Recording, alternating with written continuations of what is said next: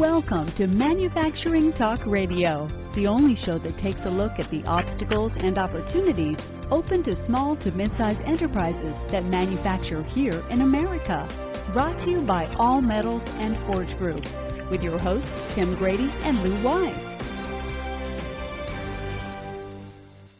Welcome, everyone, to Manufacturing Talk Radio. We're glad that you're back with us on this Tuesday. I always enjoy all of our listeners picking up information from us. Before we get into our guests, and we have what we like to call a 360-degree view of the economy around the globe, I'd like to talk with my co-host, Lou Weiss, and see what's happening in the news, and he can give you an update on last week's show. Lou, how are things up in New Jersey?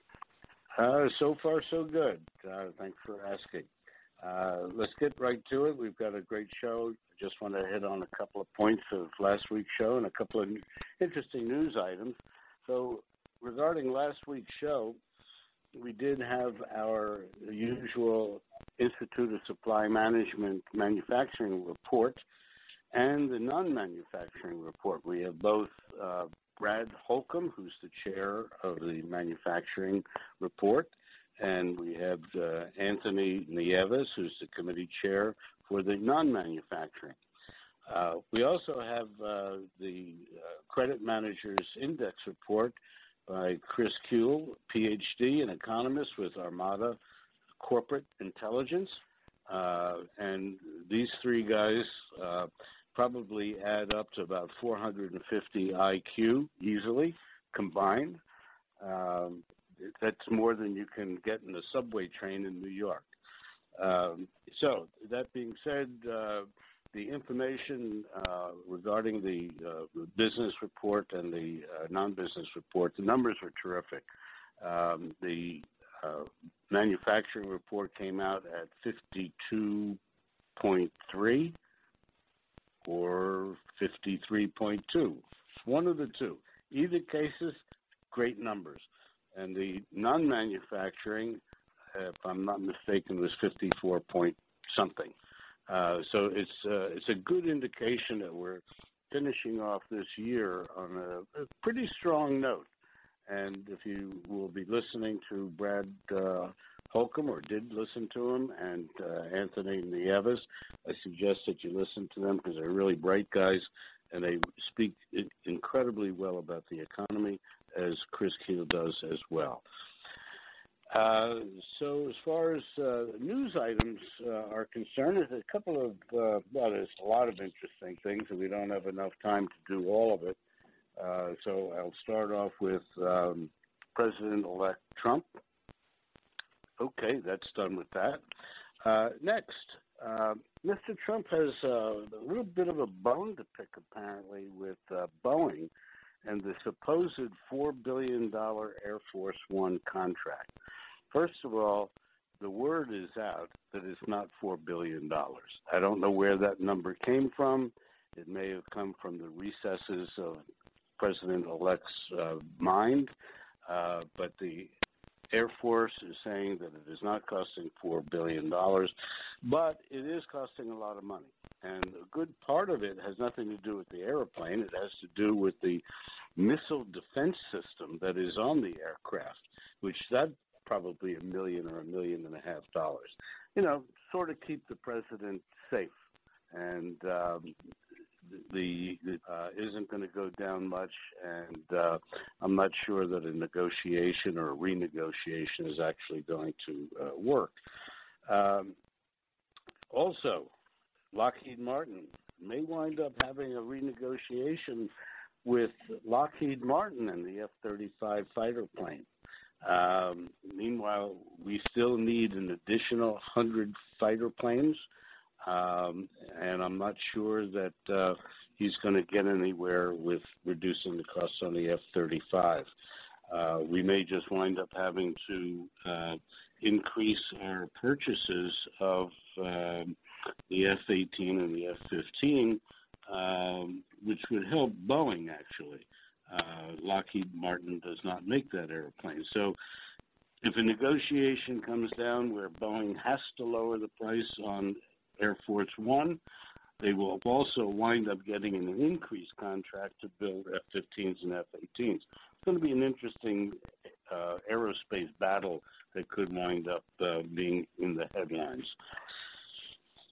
Next, Fiat is involved with an organization called Alphabet, and they are building a self-driving hybrid minivan called Waymo, and it's a complete multi-purpose vehicle using computers and suite of sensors and telematics and other types of systems, so that they will have a safe electronic self-driving vehicle.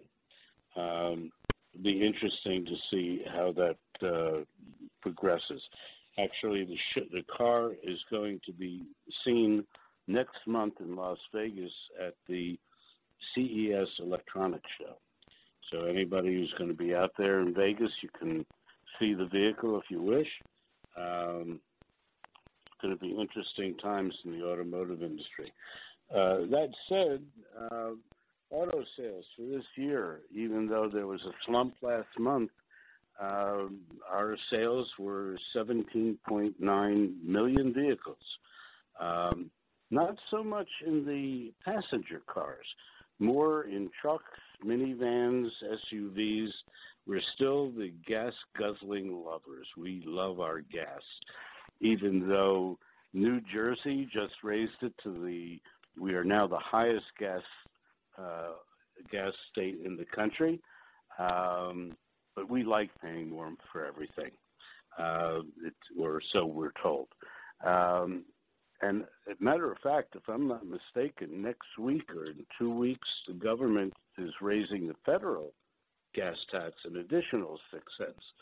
So we're going to be paying here in New Jersey 32 cents additional in gas,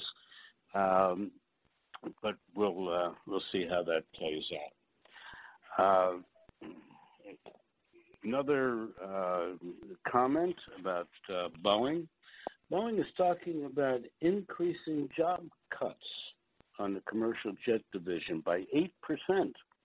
The good news, it's not firing people, it's by leaving open positions unfilled and attrition and voluntary layoffs starting early next year. So I don't think that it's really going to affect employment. I don't think it's going to increase issues with Boeing. In actuality, they claim that the layoffs will only be for about 5 or 6 weeks.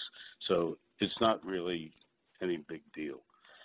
I think that's it for my latest and greatest in terms of some of the interesting tidbits that we pick up. So, Tim, back to you. Lou, I just want to remind everyone that next week we're having our year-end in review show. We will be doing that a little bit different than we have been in the past. We're actually going to add a video component to that show. We're going to be talking about our favorite shows, our favorite people, our favorite topics. So we want everyone to tune in for our year-end show before we get to our guest here. And let's talk with our first guest right now. Joining us now is Cheng Wang, our senior correspondent from China. Cheng is going to give us an update on what's happening in China, both from a manufacturing perspective and an economic perspective. Cheng, welcome back to Manufacturing Talk Radio. Good morning, Tim. It's a pleasure to be back. So I guess the burning question that's on everybody's mind initially is, China's GDP, which in prior years went into the teens and everybody was impressed with it. We're not sure if it was ever real, but what does it look like in 2017? What are you hearing from Beijing about GDP in 2017? Mm-hmm. Well, GDP in 2017, GDP in 2016 so far has been quite stable, growth at 6.7%. Next year is projected to be slightly lower, but still above 6% is what Beijing is saying.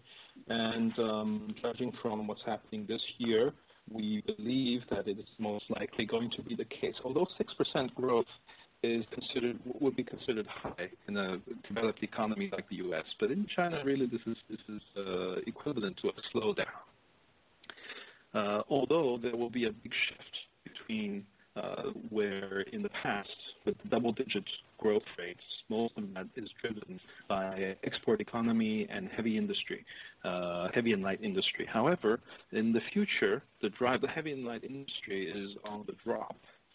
This year, growth is only 3%, while in the future, the service industry, or what people call the third industries, will tend to grow faster. Okay. Now, the other topic we hear so much about coming out of China is about steel. And there are a number of topics within that, whether or not they're really dumping steel, whether or not they're hiking prices just to hike prices, or if they, in fact, are cutting production so much that they're forcing prices up.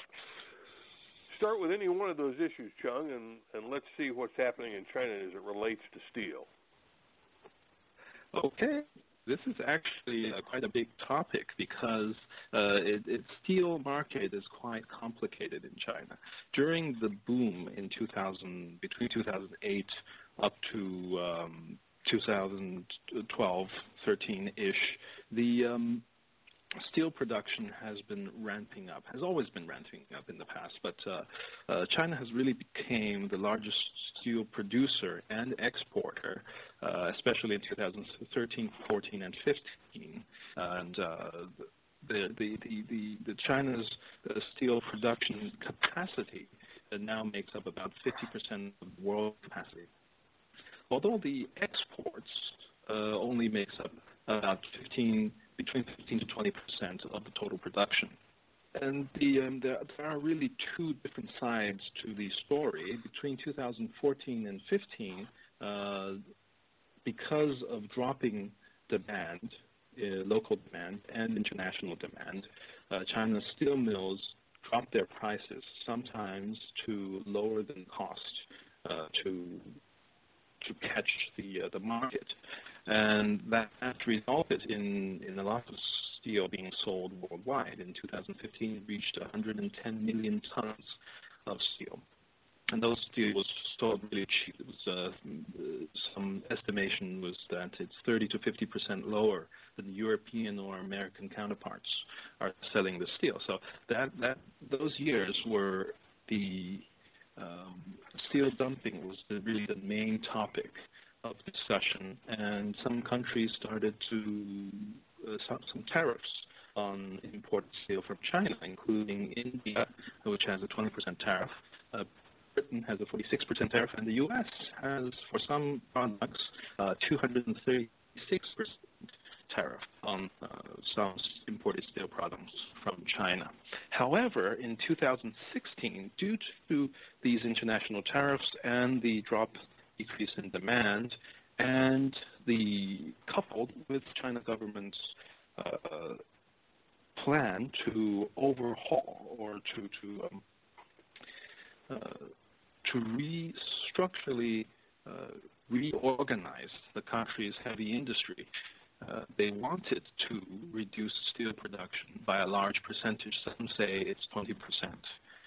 But actually, on the ground, what we're seeing recently is that the reduction in capacity is really just happening by the end of this year, for the last 2 months, where some say that maybe about 30% of production of the companies producing steel are being shut down. Talking about the shutdown, Chung, we hear that part of that shutdown is because of pollution and pollution agreements that they've signed. Is that factual? Yes, at least from the surface, that is the reason why these companies are being shut down. That is the publicized reason. As in the past, pollution has never been strictly enforced pollution control has never really been strictly enforced in China. Just 2 years ago, there was a story. It was that none of the environmental control agencies people enforced their pollution standards. They're just an agency for handing out certificates, basically. But there was one agency who had a new leadership and wanted to enforce the standards, sent some guys to a local plant and wanted to stop production because they were excessively accessing pollution. But these agency enforcement officers were beaten into the hospital. Actually, that was 2 years ago. That was the overall feeling in the country, is that the pollution is fine, and it's always been fine, so why shouldn't it be fine? But just at the end, at later part of this year, just in the past 3 months, the central government has really cracked down on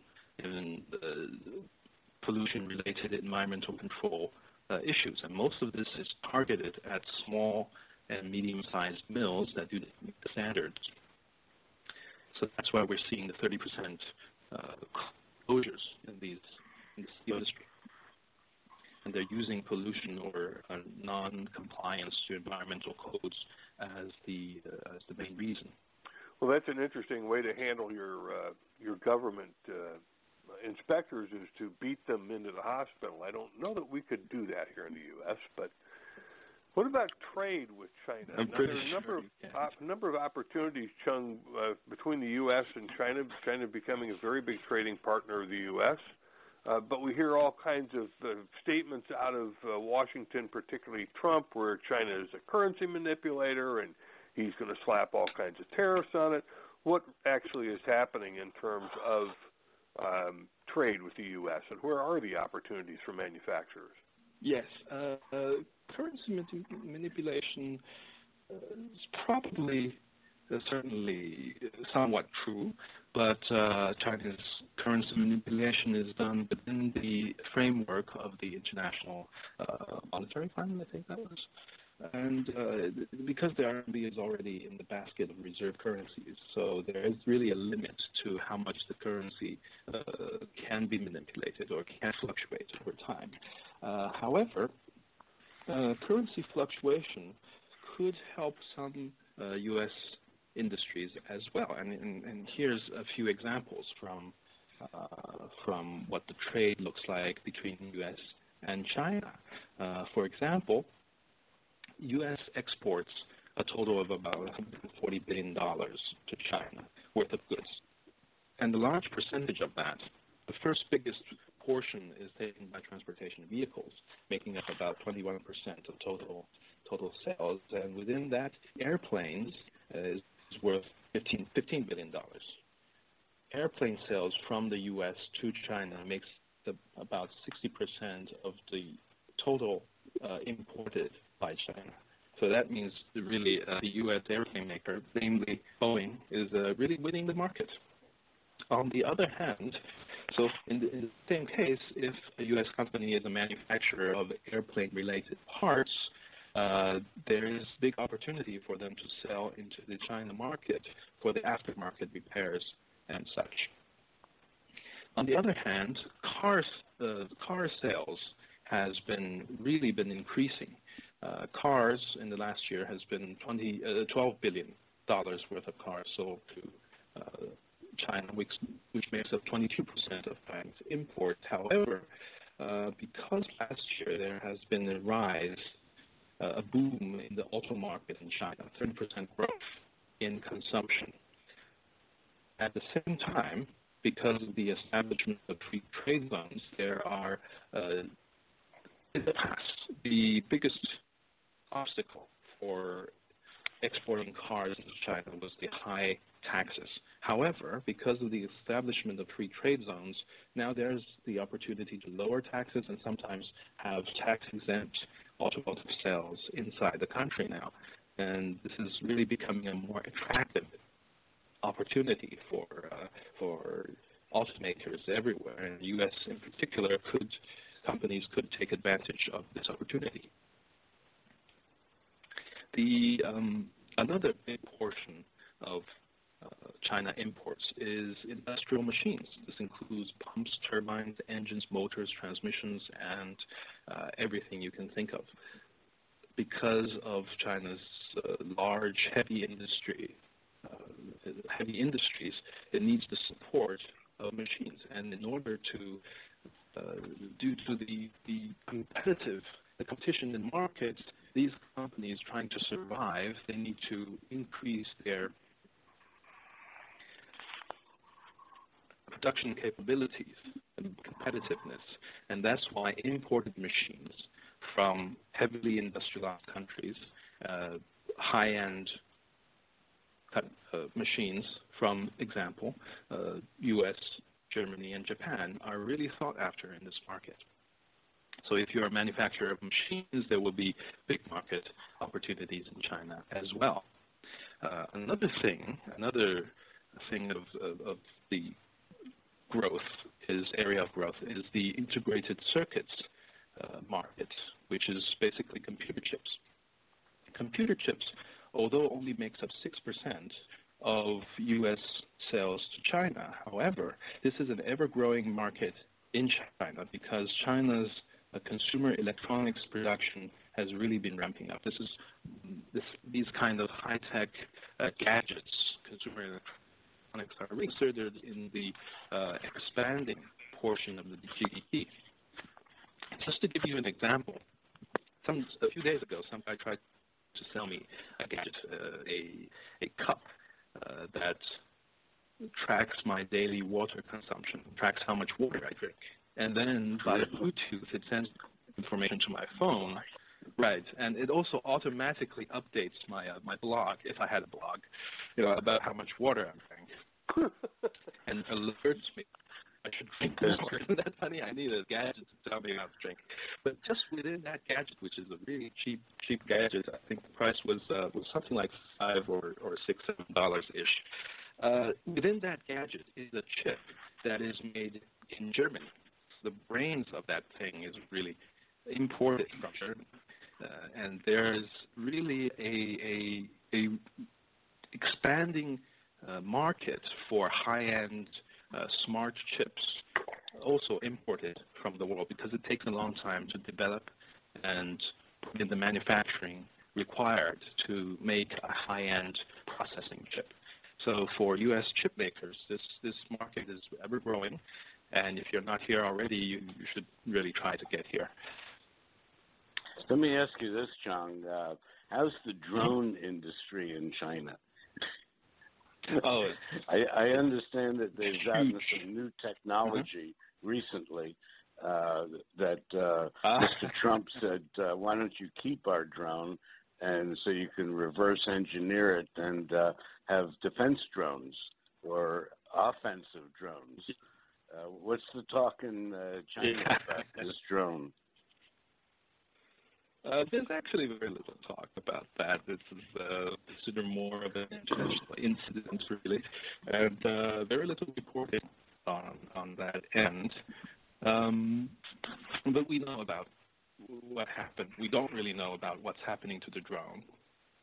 And reverse engineering is, I'm guessing, is certainly a consideration. Probably already happening. I don't really know. But in terms of drones, is it in the U.S. when you talk about drones, you're talking about military drones, maybe multi-million dollars, and multi-$1,000, definitely. But in China, you can get somewhat computerized smart drones that follow you around. You have a little remote, and it follows the remote. If you move, the drone moves. These kinds of gadgets you can get for like $20-ish. So, I'm not sure what we would. I'm not sure what we would use a personal drone for, other than maybe to film ourselves. But John, we appreciate the update from China, and we will be back again with you next month as you give us what has been happening as we cross over our new year, not necessarily your new year, which happens later for you folks. And we'll talk with you again in 30 days or so. Thanks for being on Manufacturing Talk Radio again. Manufacturing Talk Radio will be right back. How do you keep your business humming? Where do you go when you're looking for quality suppliers of new equipment, components, MRO supplies, repair services, or even raw materials? 30 years ago, you would have turned to the Thomas Register. Today, those big green books are better than ever at thomasnet.com, industry's leading platform for product sourcing and supplier discovery. You can easily find that local machine shop, national distributor, OEM, or any supplier having the right quality certification. Fast and free. You can even get to specific products, components, or downloadable 3D CAD drawings simply by entering specifications or part numbers. There's a reason thomasnet.com has become the go-to supplier discovery tool for procurement professionals and engineers. There's simply no other resource like it, and it's all free. Go to thomasnet.com today and see how top-notch supplier discovery doesn't have to put a dent into your bottom line. All Metals and Forge Group is an ISO 9001 AS and EN 9100 manufacturer of open die forgings and seamless rolled rings in alloy, carbon, stainless and tool steels, aluminum, copper, titanium, and nickel alloys. Visit us at steelforge.com or call 800-600-9290. Welcome back to Manufacturing Talk Radio. We're speaking with Chad Moutre, who's the Chief Economist with the National Association of Manufacturers. Always excited to have Chad on the show. He's always got great information, and we're going to be walking through his Global Manufacturing Economic Update. Chad, welcome back to Manufacturing Talk Radio. It's great to be on your show again. It's probably the last time of 2016, but always a pleasure. Always a pleasure to have you. Why don't you get us started? I see the chart of the U.S. dollar against major currencies, and that's one of the concerns that manufacturing, I'm sure, has, is the strength of the dollar. Although it's nice to have a strong dollar, it tends to depress exports. What's your read of the dollar? Yeah, you're right. So I think, I guess the big thing there for manufacturers is that, the dollar's appreciated a little bit more than 25% since the middle of 2014. You've seen continued strength here in the last couple of weeks, certainly since the election. And I think, the bottom line is that makes it harder for us to grow our overall exports. You've seen declining manufactured goods exports over the last couple of years. And I think, again, that's a large part of the headwinds that we've seen in the manufacturing sector in 2015 and 2016. Certainly the dollar was a large part of that. But, at the same time, you also mentioned, the good part of it, and that is that, why is it that the dollar is stronger? Well, a large part of it is that when you look around the world and you see, the health of the global economy, the U.S. stands out. And so we're continuing to attract a lot more investment. Certainly the Federal Reserve, it just raised interest rates last week for the first time this year. Certainly the Federal Reserve is looking at progress, and I think that's what's moving the dollar as much as anything.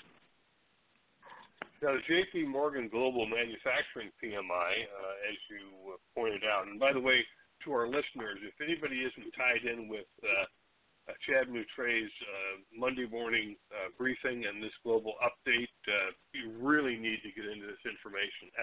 Excellent reporting. Chad, what about the J.P. Morgan PMI? It looks like it's going fairly strong. Well, it actually grew at its fastest pace since August 2014. So, you've continued to see signs of stabilization in the manufacturing sector over the course of this year. And we've seen really a lot of progress just over the last couple of months. In fact, when you look at the top 15 markets for U.S. manufactured products, manufactured goods in terms of exports, we only had 3 countries that were contracting in the month of November. That was 5 a few months back, and actually 7 in August. So you've actually seen the number of contracting countries whittle down. Still, there are challenges out there, no doubt about that.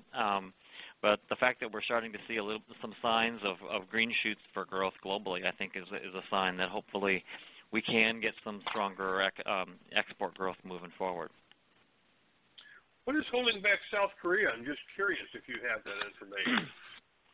Well, South Korea, South Korea is having some political challenges. I think you probably saw in the news last week that they They have an impeachment scandal. They just impeached their president, and so I think part of it is that. I suspect that once they get past some of those political challenges, you'll start seeing some progress outside of that in the larger economy. You're seeing progress in other parts of Asia. China is expanding now for the second or third month in a row, and that's helping to lift other Asian economies. South Korea, I suspect, will improve moving forward too. How about Hong Kong? When will they start to get legs?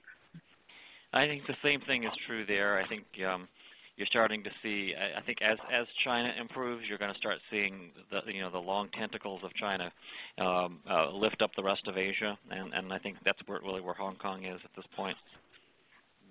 I guess maybe Brazil needs to move to Asia. Well, Brazil actually, believe it or not, I mean, yes, but Brazil's still contracting, although I think that they're starting to have bottomed out and moving in the right direction. I expect that maybe by the time we get into the second half of 2017 that maybe they'll emerge from their recession. But right now it's, right now I think they're still in contraction, but I think the signs are there that they're going to be continuing to improve. What does the UK look like going into 2017, Chad? Are they going to have a good year, or is it going to be a predominantly flat year?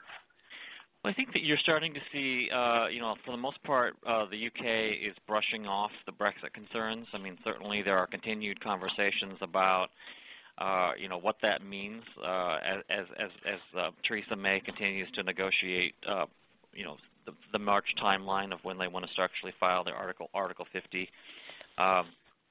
Basically a motion to divorce themselves from Europe.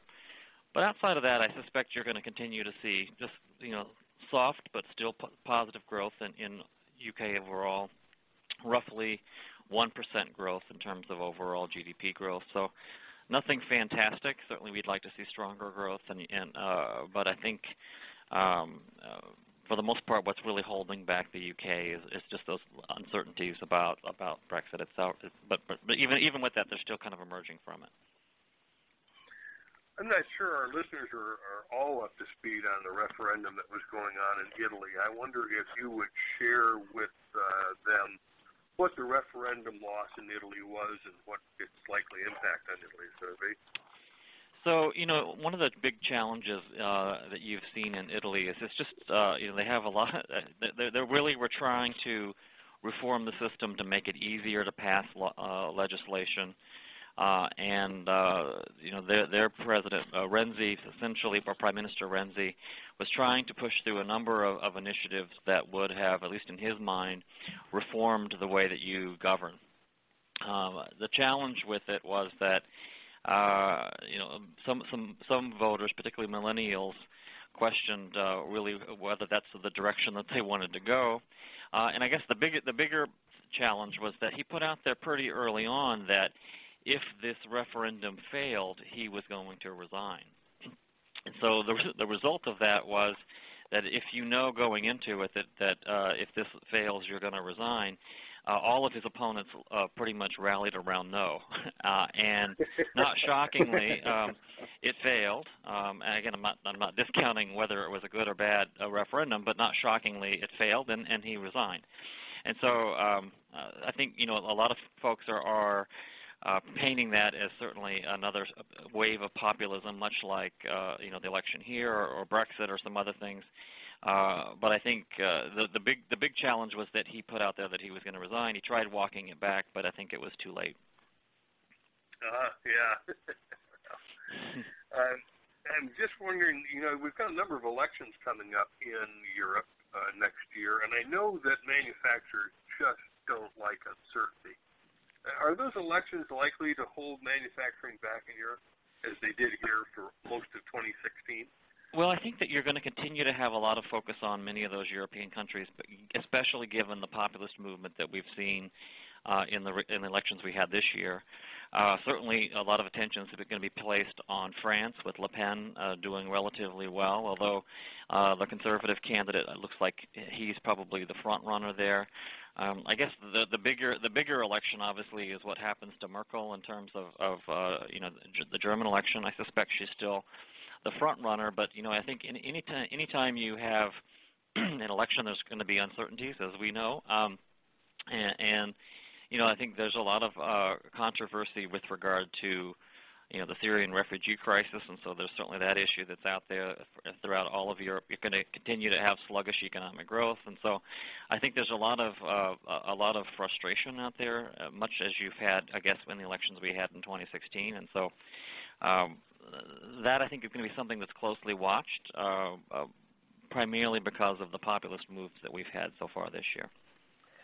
1% GDP potential growth for next year is far from impressive.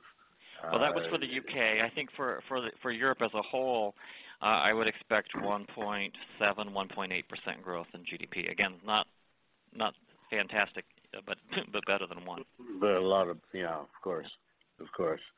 What is going on in terms of the refugee issue going on, particularly in Germany? Is that having a major effect on their economy? Well, they certainly have been the most open about allowing refugees into their country, and that certainly is what's created some political backlash for them. In the short term, there's going to be a lot of costs of absorbing that, right? Certainly in absorbing the economic cost of absorbing that many people is something that in the short run probably is going to be quite costly, both from a political standpoint but also from a currency standpoint. In the long term, though, the reality is that having additional immigrants into the country probably will help them, right, in terms of it's a country that obviously has been upside down in its fertility rates for a while, so having additional workers probably will help them become even more competitive in the long run, but there's probably going to be a number of challenges associated with that in the short run, and that's aside from many other issues that might be related to that. What's your thought about the immigration issue here in the United States? Because obviously that's going to be a huge issue in the coming administration. Well, as you know, the National Association of Manufacturers has long supported immigration reform for a number of reasons. It's pretty clear that the next administration views immigration a little bit differently. I think the first thing that they're going to be doing is obviously doing issues related to security, but we're going to continue to try to work where we can to improve immigration, make it a little bit more streamlined, and while comprehensive immigration reform is probably going to be on the back burner from where we might like to see it, we're going to continue to educate where we can. In terms of China, Chad, one of the things that always runs across the back of my mind is for so many years, China was talking about GDP in the double digits, always in the 10 to 12 teens, and now they're below 10, and I'm not sure, but I'm going to ask you what they're going to look like for 2017. What runs in the back of my mind was the 14, 15% GDP fuzzy math, or are we now getting down to some real numbers for GDP in China? Well, China's going to grow roughly 6.7% this year. That's the official numbers. I would expect them to grow 6.4%, 6.5% next year. So you're continuing to see a decelerating trend in terms of overall GDP growth. You're right. If just a couple of years ago they were growing at double digits. But they're a maturing economy, and you can't grow at 10 or 12% forever, and so we would expect them at some point to slow in that growth rate, and that's what's happening. Now, I will say that I made a big deal of that, saying that was the official numbers. I mean, the reality is they probably are growing a lot slower than that. But even looking at official numbers, you can clearly see a decelerating trend there. My own view is that they're going to continue to decelerate, and I think that's something we should expect. A larger trend, I think, from a Chinese perspective, is that 11 or 12 months ago, the conversation about China was whether they were going to send the world into a global recession. Right? There was a lot of worry about China and how unstable it was, and how they were really a risk. Certainly, when I talked to a lot of manufacturing leaders, they talked about challenges in China and Brazil, and I think that China, the risk from China has lessened pretty significantly over the course of 2016. And so, yes, there's still a lot of challenges out there. You continue to read about those in the paper every once in a while, but I don't think that they're the global risk that they were, say, in January of this year. And so that's an improvement and a sign perhaps they've turned a little bit of a corner. Isn't there 6%, 7% kind of equal to our 2 or 3%? Well, they definitely are growing probably at least 2 or 3 percentage points lower than the official numbers. And the reality is in the industrial sector, they were contracting over much of this year. You're starting to see signs of them growing a little bit in the last couple months. So yes, the numbers have to be taken with a bit of a grain of salt, right? Meanwhile, from our understanding about what's going on there in regards to, for example, steel, the steel industry, which, them being the largest steel producer in the world, they're shutting down, I believe the number is 150 major smelters, they claim for the purposes of pollution. But that 150 organizations that produce steel, that's a huge, huge number. That is going to be affecting their economy. Yeah. Well, I guess you bring up a couple points there. Number one, that's an awful large number of capacity, a lot of capacity that's been brought online in the last few years in terms of steel production, and we certainly hear that from our steel producers in the U.S. The second part of what you mentioned there, obviously, was pollution, right? And they still have a long way to go to clean up their environment and to put things in place that actually will continue to make their life a little easier. You continue to read stories even in the last week or so of a lot of pretty severe smog there. So yeah, there's a couple points to that comment. Chad, in terms of the U.S. dollar and what it looks like for 2017, and I'm not sure whether it would be a weakening or a strengthening of other currencies, but is this delta between the two going to narrow at all? Well, you're going to start to see, you're certainly seeing, and we've seen this over the last couple of weeks, the dollar strengthen a little bit. I don't think it's going to strengthen a lot more than it has already. I think we've already seen much of the bulk of the strengthening happening, really over the last couple of years. And what's really moving the markets a lot right now is this expectation of increased debt potentially, and conversations about potentially what's going to happen in terms of U.S. fiscal policy. That's moving the dollar a little bit, much as it's moving interest rates. And then the other part of it, and I mentioned this earlier, is the fact that the U.S. is now tightening, right? And so that's obviously pushing up the dollar a little bit. But I don't see it, I don't see another 20% increase, for instance. I see maybe just a few more percentage points increase in the overall dollar, and that's probably where it'll even out. And what will help us from appreciating anymore is the fact that the rest of the global economy is picking up steam a little bit, and that will help, I guess, put a little bit of a lid on appreciation. What about in terms of, I know that the debt concern for additional federal spending, but they're going to have to acquire some debt, I think, in order to do the infrastructure spending that Trump is talking about doing. Do you see a lot of that kicking in?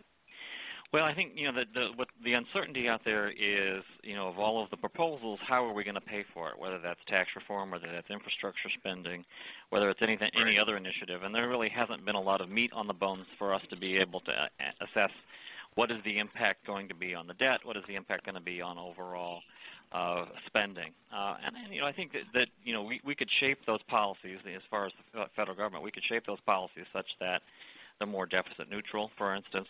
We haven't really said how we're going to pay for the infrastructure package or tax reform. And so I think the devil's going to be in the details there.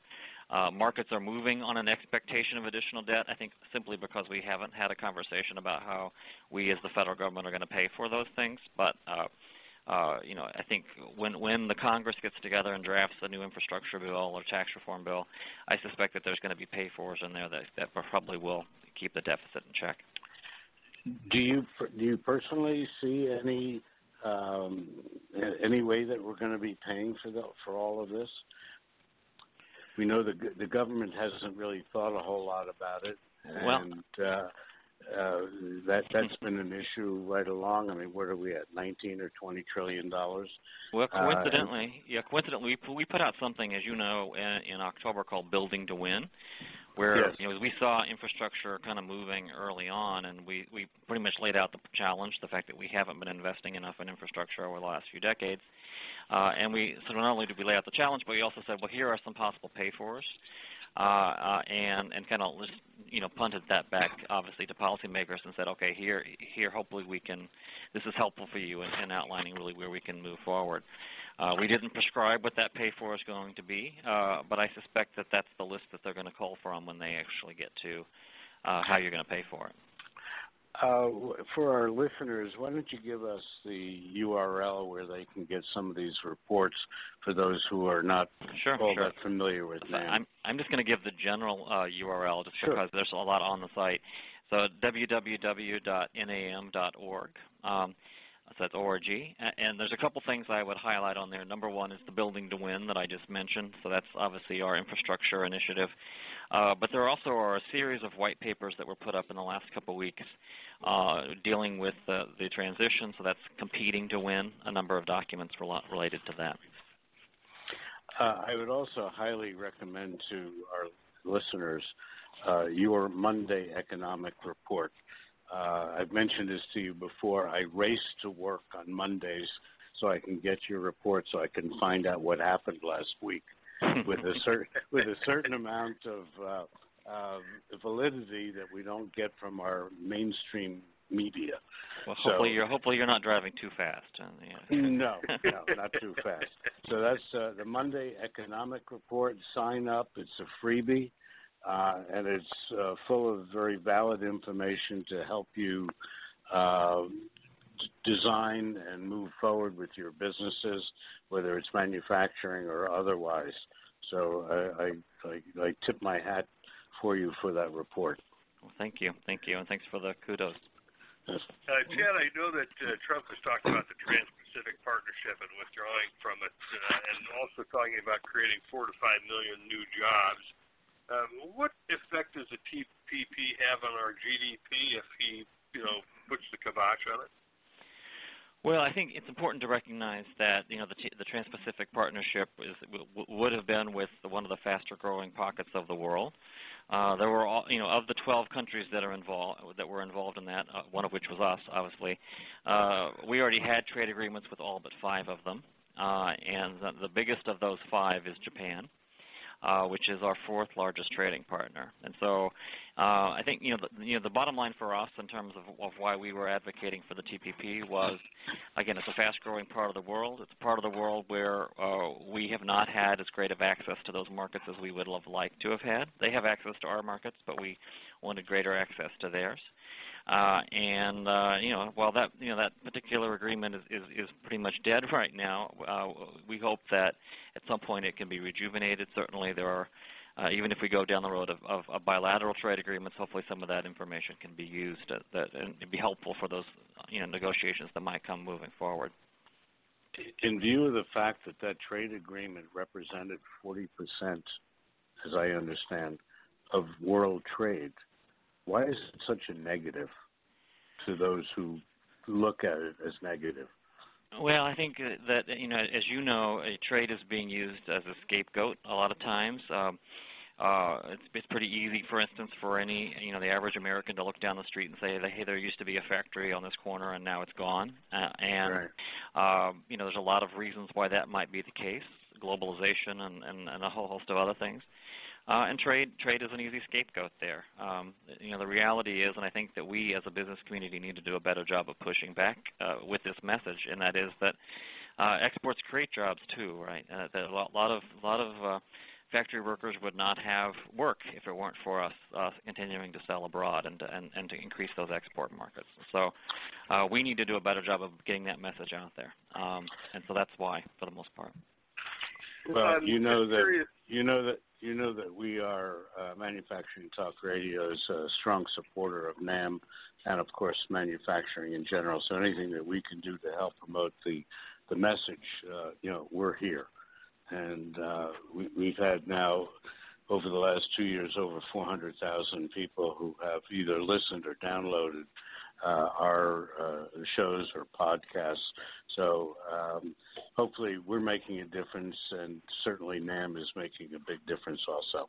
Well, thank you, and I look forward to being on your show again sometime early in 2017. Chad, before we let you go, could I get one more comment out of you about the XM Bank? How's it doing, and is it going to be held to this $10 million cap for the foreseeable future, meaning years, or is there going to be movement on that? I didn't hear the question. What was the first part of that? The Export-Import Bank. Are they going to break through this cap and get their quorum, or is it really going to be held to $10 million for the next several years? Well, I mean, obviously there was a multi-year package that got it renewed, and so that's going to stand at least until that's reformed. I think the bigger issue, as you know, is the fact that we don't have a quorum. The good news is that as we move into the next administration, a President Trump will get to appoint his people to the Export-Import Bank, and hopefully we'll be able to move past that quorum issue. Well, that would be a good thing. That would be a good thing. Well, Chad, we appreciate you being back on our show. We look forward to speaking with you again in January as we hit the new year, and you can give us an update then. Okay, that sounds great. And we wish you a good holiday season, and to all those at NAM that we know also. And we'll talk to you next year. Okay, thanks. Happy holidays. Thank you. Thank you. That was Chad Moutre, Chief Economist of the National Association of Manufacturers. Please go to NAM.org. They've got some great information and reports there. We also obviously encourage you to go to MFGTalkRadio.com because we have great information there, too. Okay. We're with Royce Lowe, who is our Senior International Correspondent for the EU and the UK, and we always enjoy speaking with Royce to find out what's happening in Great Britain and in Europe. Royce, welcome to Manufacturing Talk Radio again. Thank you very much. Good morning to you. Good morning to you, sir. Good morning. Good evening in your case. Let's start with Brexit, Royce. Right. We hear so much from so many different quarters about what's happening with Brexit, but we don't often get to hear from a point of view of someone who is watching it very closely from that side of the pond. What's happening with Brexit? What's happening with Brexit? At the moment, it's become something that I'm sure that most of the people that voted for it wouldn't recognize at the moment. It's been basically the real reason, as it's come to light, that people were voting for Brexit is basically immigration. This has turned out to be the key issue. The situation regarding the government is that Theresa May, the Prime Minister, has basically said that she's going to trigger negotiations to leave the European Union at the end of March 2017. And in line with that, the negotiator for the guy who's negotiating for the European Union, Michel Barnier, says that Article 50 talks must finish in the 18 months to October 2018, and that the final free trade deal, if it comes to a free trade deal, would need to be negotiated after that date, in other words, after 2018. But probably the most interesting piece that's come out of all this in the last little while is from the UK's top diplomat in Brussels, who has said, and he's told Minister this, that the UK-EU trade deal might take 10 years to finalize and still fail. So really, it's basically that's where it's at, and it's not really surprising. I mean, the 2-year thing that they talked about at the beginning probably turn out to be a bit of a pipe dream. I mean, if it does happen in 2 years, it'll be a miracle, because there are so many people, and in addition to all this, there are so many people in Europe, in the EU, the other 27 countries, who effectively are saying this is the sexiest game in town. We want a piece of the action. So everybody wants to say the little word, and who knows where that's going to land us, you know. So sorry. Are there any movements afoot to reverse this whole mess that got started? Well, yeah. I mean, the Liberal Democrat Party, which is number 3 on the totem pole in the UK, they would like to reverse it. There are 40 Conservative MPs who would like to reverse it. A further complication is that the Prime Minister of Scotland has said that effectively she's going to call for another referendum. Remember, they had a referendum in Scotland a little while ago. Do we stay in the UK or don't we?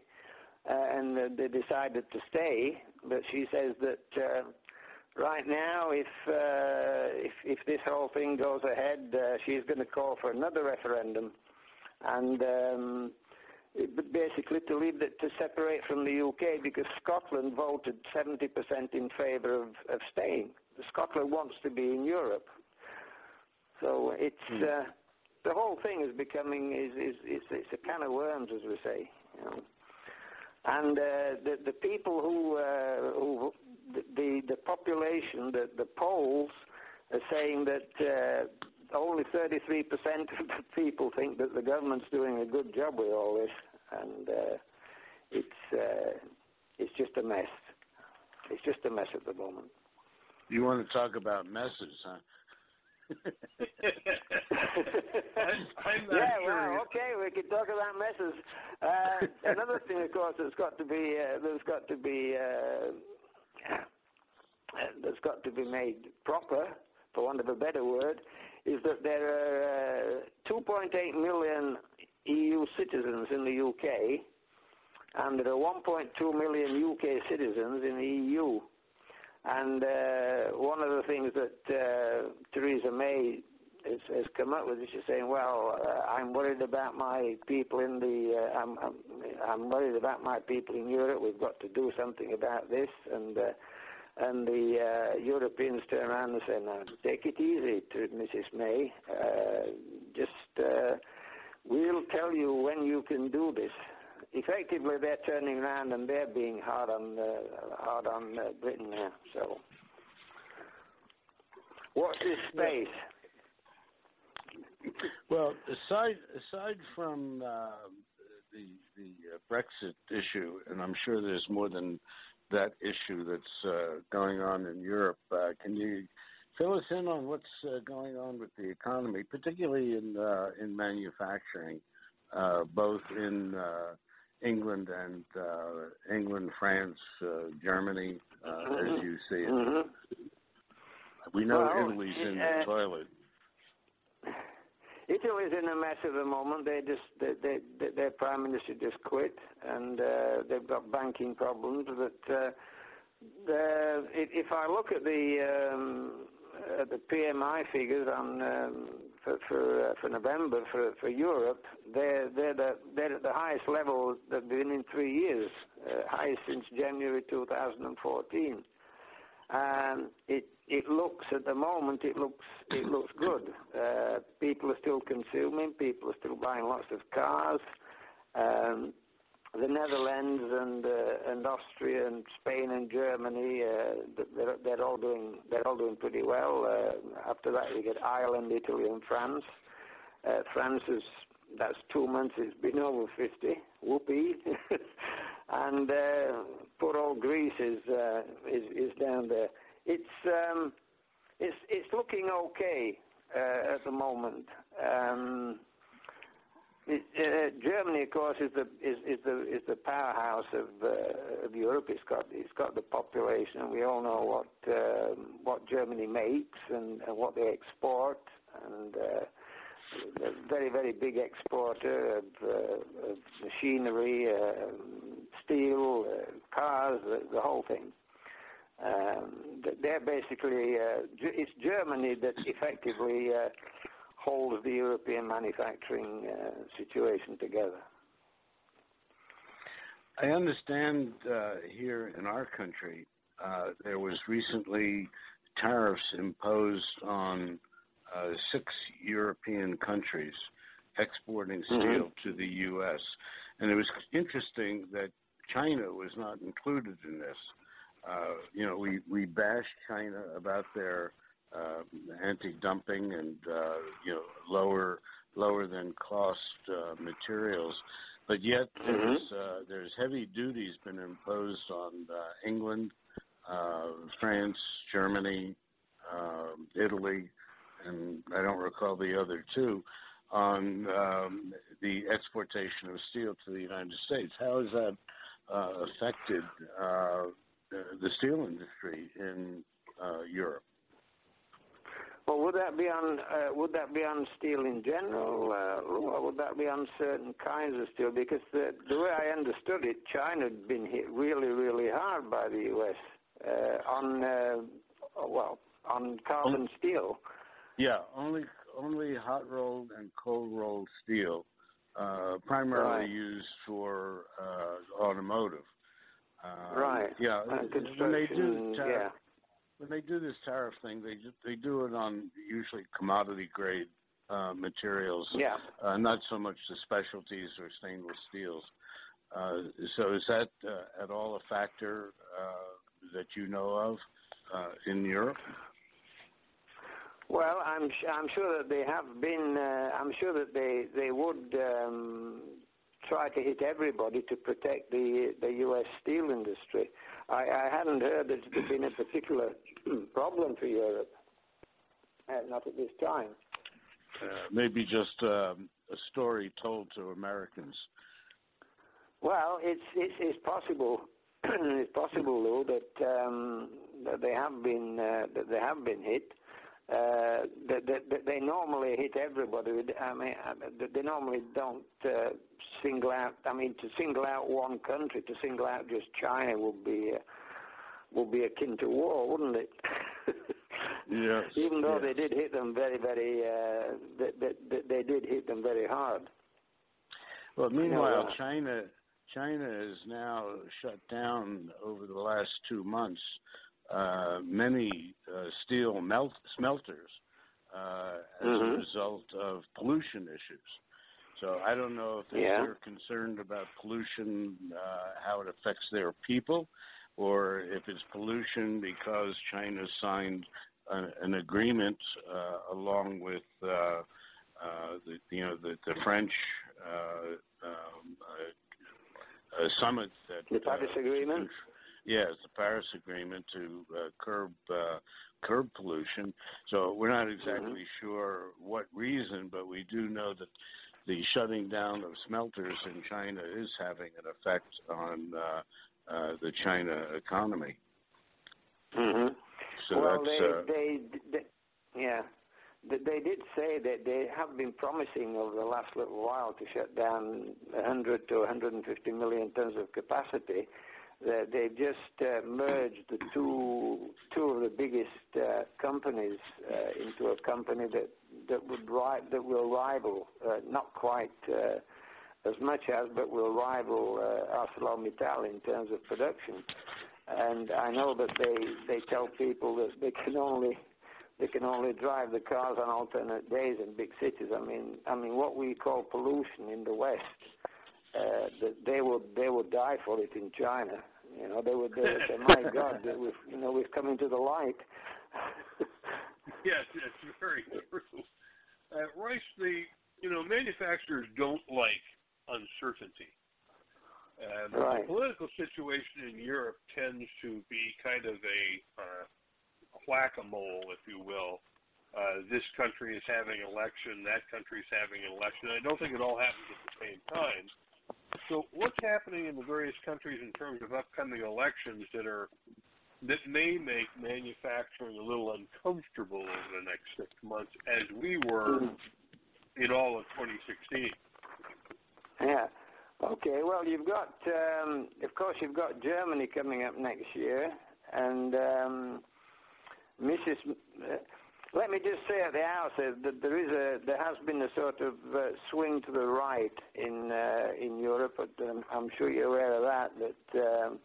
Right. That some countries are definitely looking that way. But Germany next year, and Angela Merkel she'll definitely run again.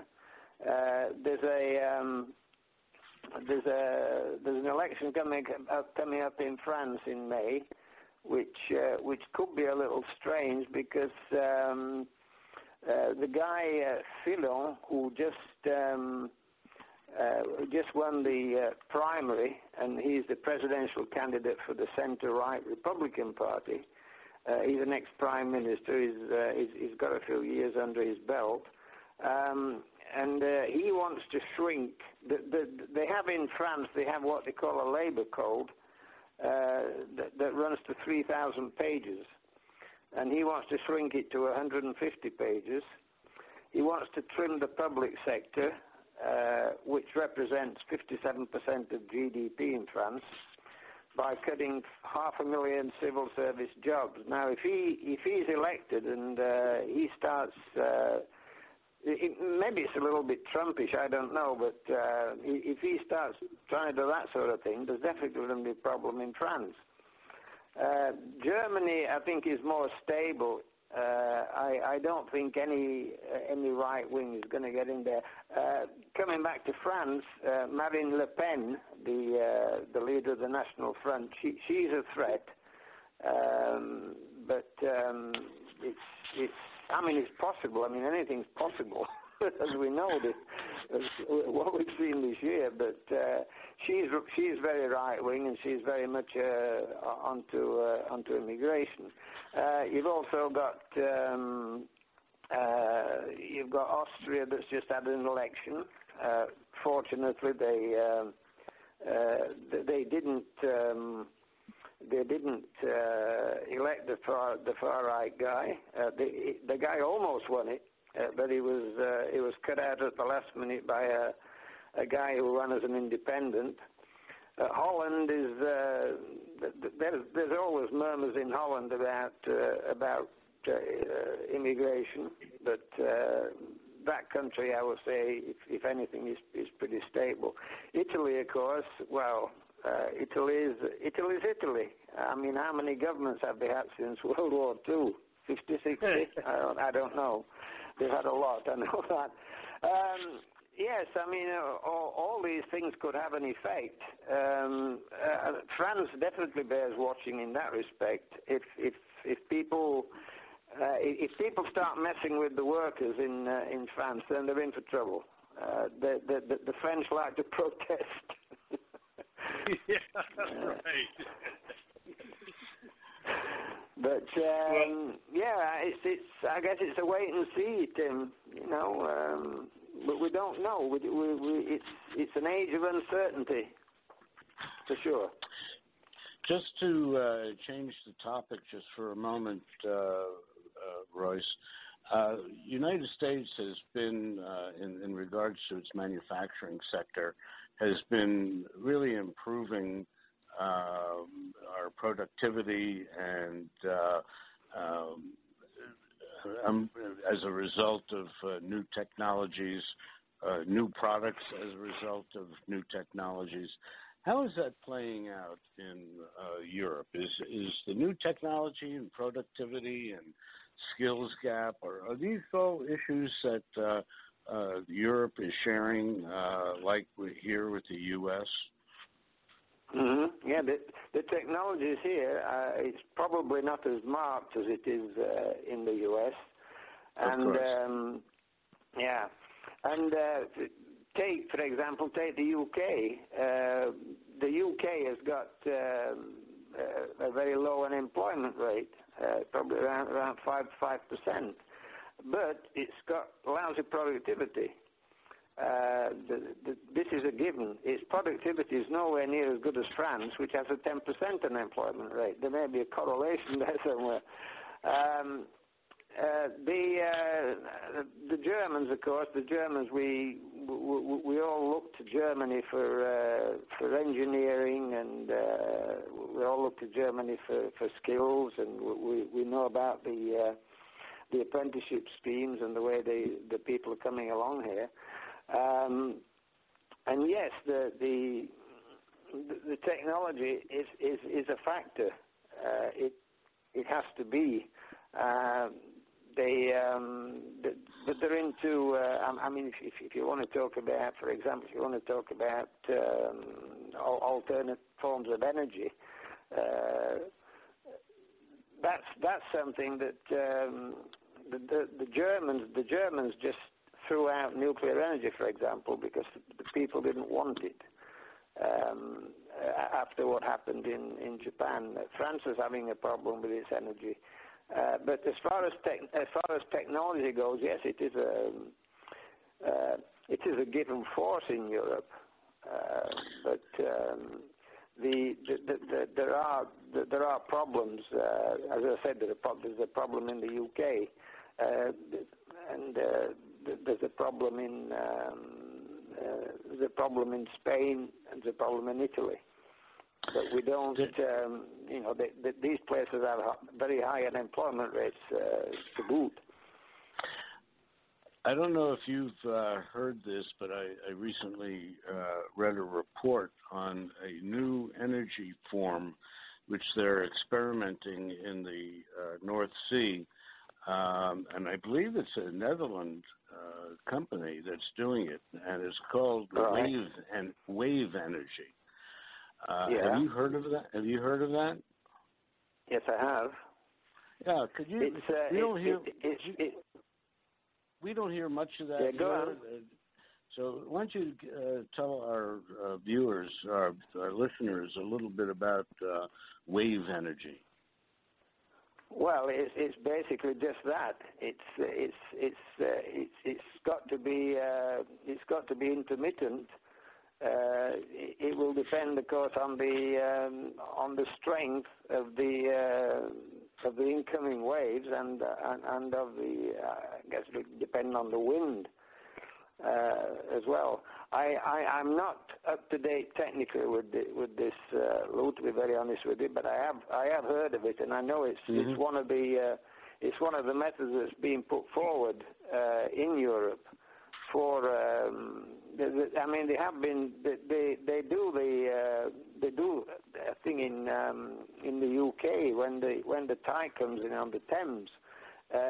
Any sort of movement of wind or water, I think people are trying to make it work. In fact, I think there was the first. Was it the first wind farm in the U.S. was just opened at Block Island in Rhode Island? I remember reading somewhere about that. Yeah. Well, actually, the first one was built right offshore from the Kennedy compound, and the Kennedy family tried to stop it because they felt that it detracted from the view. Right. So yeah, I heard about lost. this. I think somebody else complained about the view too. Yeah. Well, Mr. Trump actually was complaining about the planes flying over his house in Florida, and he tried to reroute the aircraft landing pads. So that didn't work, but now that he's going to have his White House in Florida for parts of the time, they are actually rerouting airplanes away from his home in Florida. So I guess, when you have the power, you've got the power.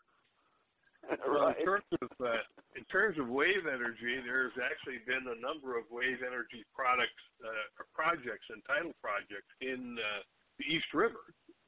The first one they tried was 15 years ago, and they underestimated the strength of the currents.